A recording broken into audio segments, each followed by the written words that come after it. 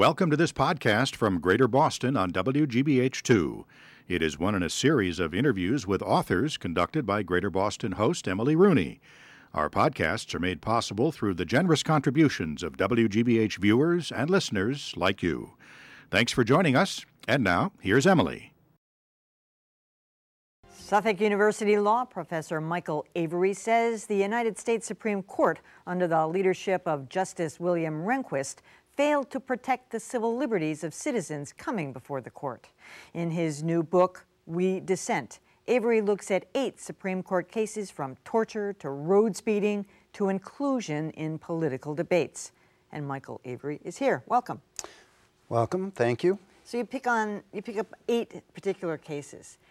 But I'm wondering if you think overall a conservative court is more likely to violate civil liberties than a liberal one. Is there any evidence of that?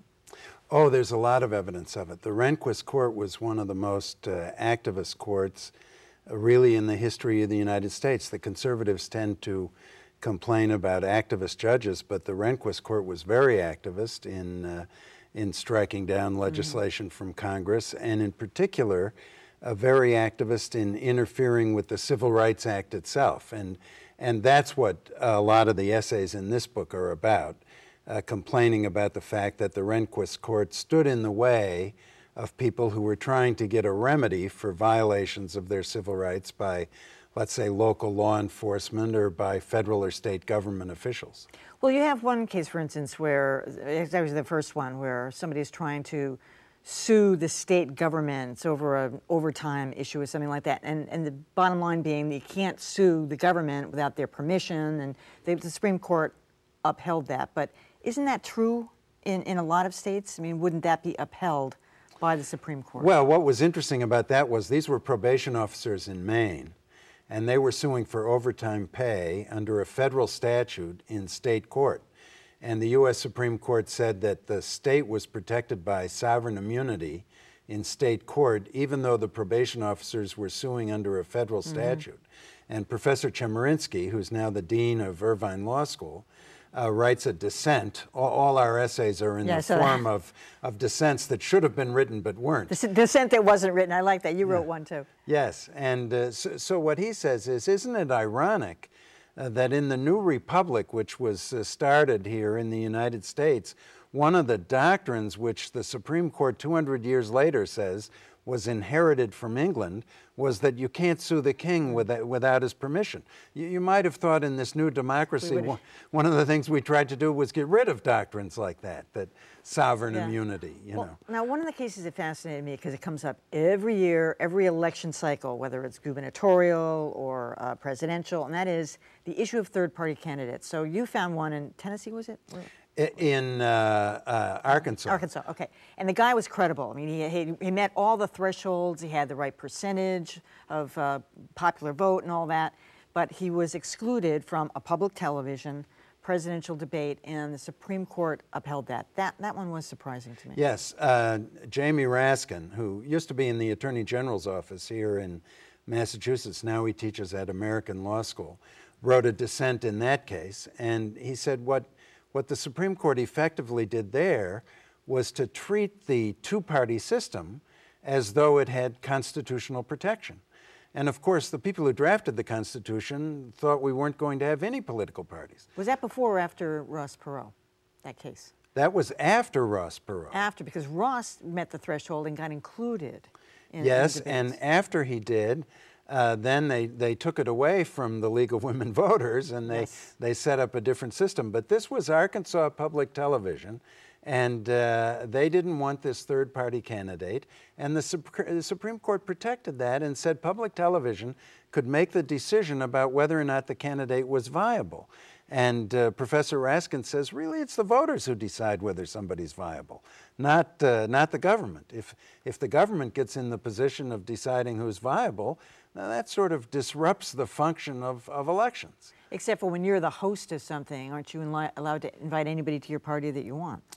If the host was a private host, but if the host is the government, and public television, of course, is the government. Sort of.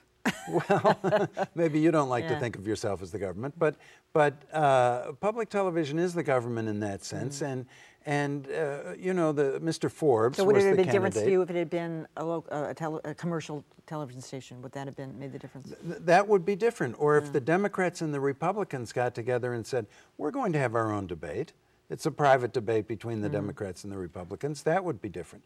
But this was a public debate, and Mr. Forbes had a right to participate, and the Supreme Court was wrong to say that he didn't. Another one that fascinated me was the high-speed chase. State trooper, I think it was, going after a kid on a motorcycle. The trooper's going 100 miles an hour. The kid loses control of the bikes, skids off the road. The trooper is going so fast, hits the kid, kills him. Yes. And the parents sued. It seems to me that I don't know. I would have made the proper dissent, the right dissent on that one too, which is that the guy was breaking the law himself. Well, that's the one I wrote. Yeah. Oh, good. I'm glad I agree with that. And what bothered me about that case, Justice Souter wrote that case, and it was a unanimous decision, no dissents by the Supreme Court. And what Justice Souter said was, even if the police behave with reckless disregard for life, it doesn't violate the constitutional rights of somebody involved. And actually, it was that case that motivated me to put this book together, because it shocked me that there were no dissents to that position. There were none. Reckless disregard for life. It's chilling just to hear it. And it bothers me today because, and this is one of the themes of this book, is about government accountability. And I happened to be listening to President Obama the other day, and he said that he thinks that Justice Souter's a pretty good judge.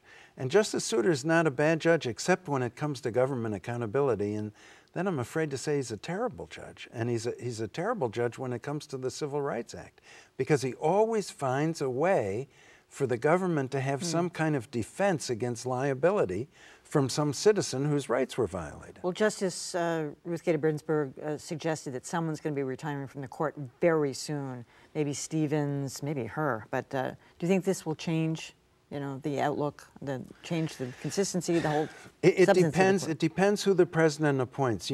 President Clinton made 2 appointments, Justice Ginsburg and Justice Breyer. And I'm sorry to say that Justice Breyer is not a very good justice when it comes to government accountability either. That was sort of, this sounds harsh, but that was sort of a wasted appointment.